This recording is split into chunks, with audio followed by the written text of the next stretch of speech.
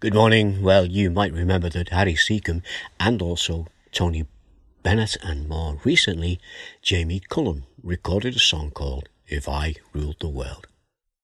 Now, the words of this song offer a future of every day being like the first day of spring, every man being free, every face having a smile, and every hand being a helpful hand.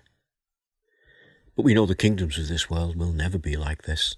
No matter how hard we try, no matter how hard we long for it to be like that, it will never be so.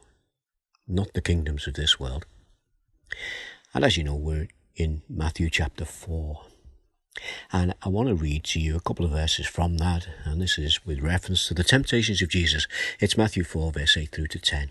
Let's just look at them together this morning. Matthew 4, verse 8. Again, the devil took him to a very high mountain and showed him the kingdoms of the world and their splendor.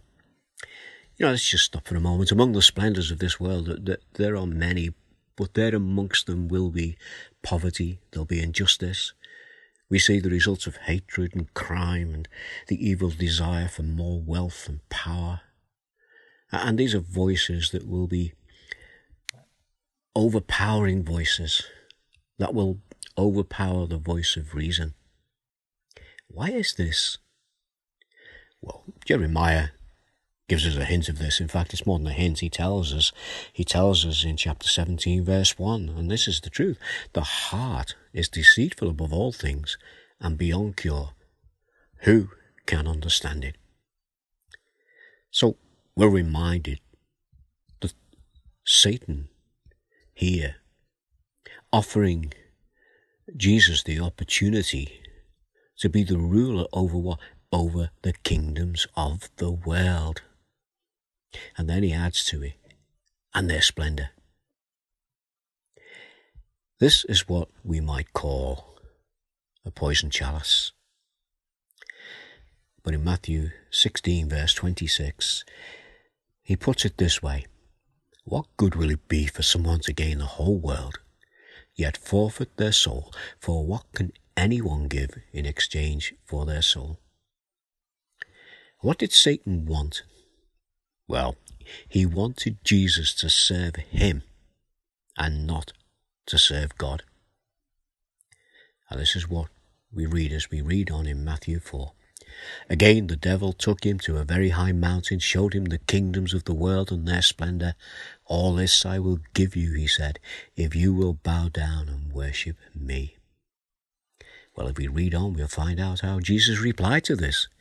Because in verse 10, Jesus said to him, away from me, Satan, for it is written, worship the Lord your God and serve him only.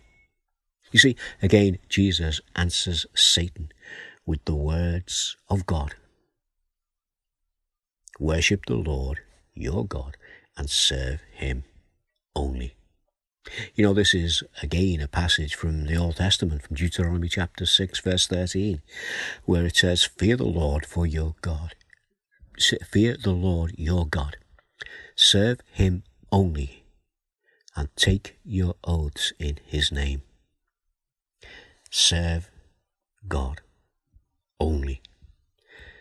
I was reminded of some of the words in a Bob Dylan song. The words are, you're going to have to serve somebody.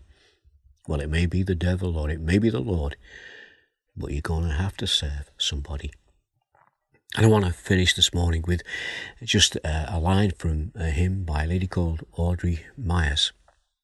And this is the line from the hymn. Kingdoms may rise and kingdoms may fall, but the word of the Lord endureth for evermore. Shall we pray? Our Father, we thank you for the encouragement that you've given us this morning as we've looked at these temptations when Satan tried to tempt Jesus to follow him. We know that Satan couldn't actually achieve that, but God defended that request by quoting the very words that we can quote, by quoting the words of Scripture. Fear the Lord your God, serve him only. And our Father, we pray that is our prayer this morning, that we will do that. And our Father, we see the truth and we see the reality of the fact that kingdoms do rise and kingdoms will fall, but your word will endure forever. So we ask your continued blessing upon us this day, as we ask it in the name of Jesus. Amen. Well, you take care for the rest of the day and think about these words that we've looked at together. And God willing, we'll be back again tomorrow. Till then, God bless. Bye now.